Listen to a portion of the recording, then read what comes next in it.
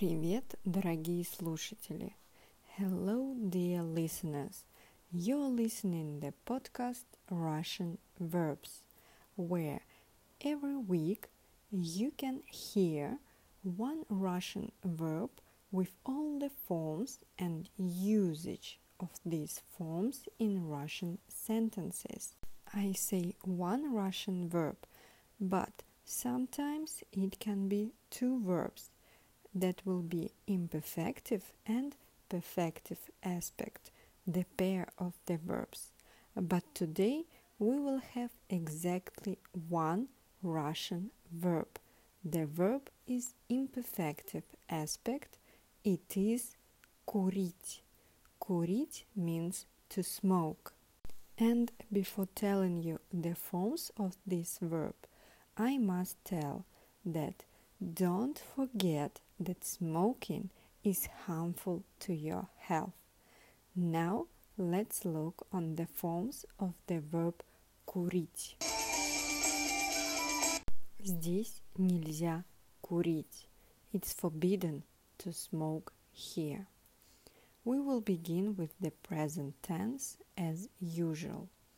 Я курю, ты куришь, он курит, она курит, мы курим, вы курите, они курят.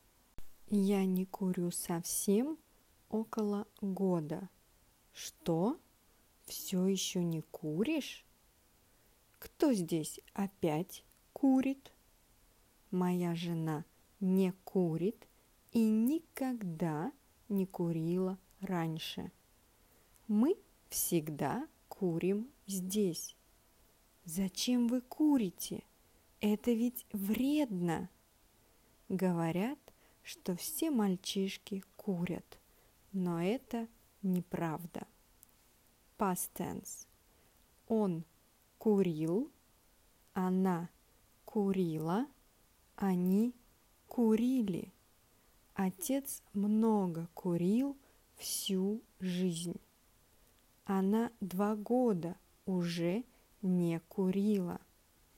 Они постоянно нарушают правила и продолжают курить везде, как и курили. And the last tense, future tense. Я буду курить, ты будешь курить, он будет курить, она будет курить, мы будем курить, вы будете курить, они будут курить. Извините, вам не помешает, если я буду курить? Ты будешь курить кальян сегодня? Кому хочется курить, тот будет курить. Она будет курить в специальном помещении, в курилке. Давайте будем курить только хорошие и дорогие сигары. Если вы будете курить, то к 40 годам вы будете плохо выглядеть. Долго ли они еще будут курить папиросы? Now I will give you the imperative forms of the verb курить.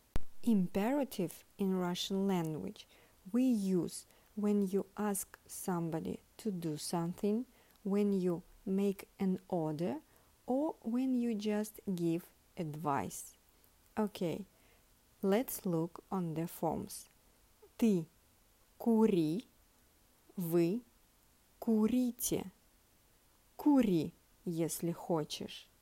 Не курите за чашкой чая или кофе. That were all forms of the verb for today. Listen the podcast next week and please let me know what you think and tell other people about the podcast Russian Verbs on social media. Oh, and again, don't forget that smoking is harmful to your health. In Russian it sounds «Курение опасно для вашего здоровья» or «Курение вредит вашему здоровью».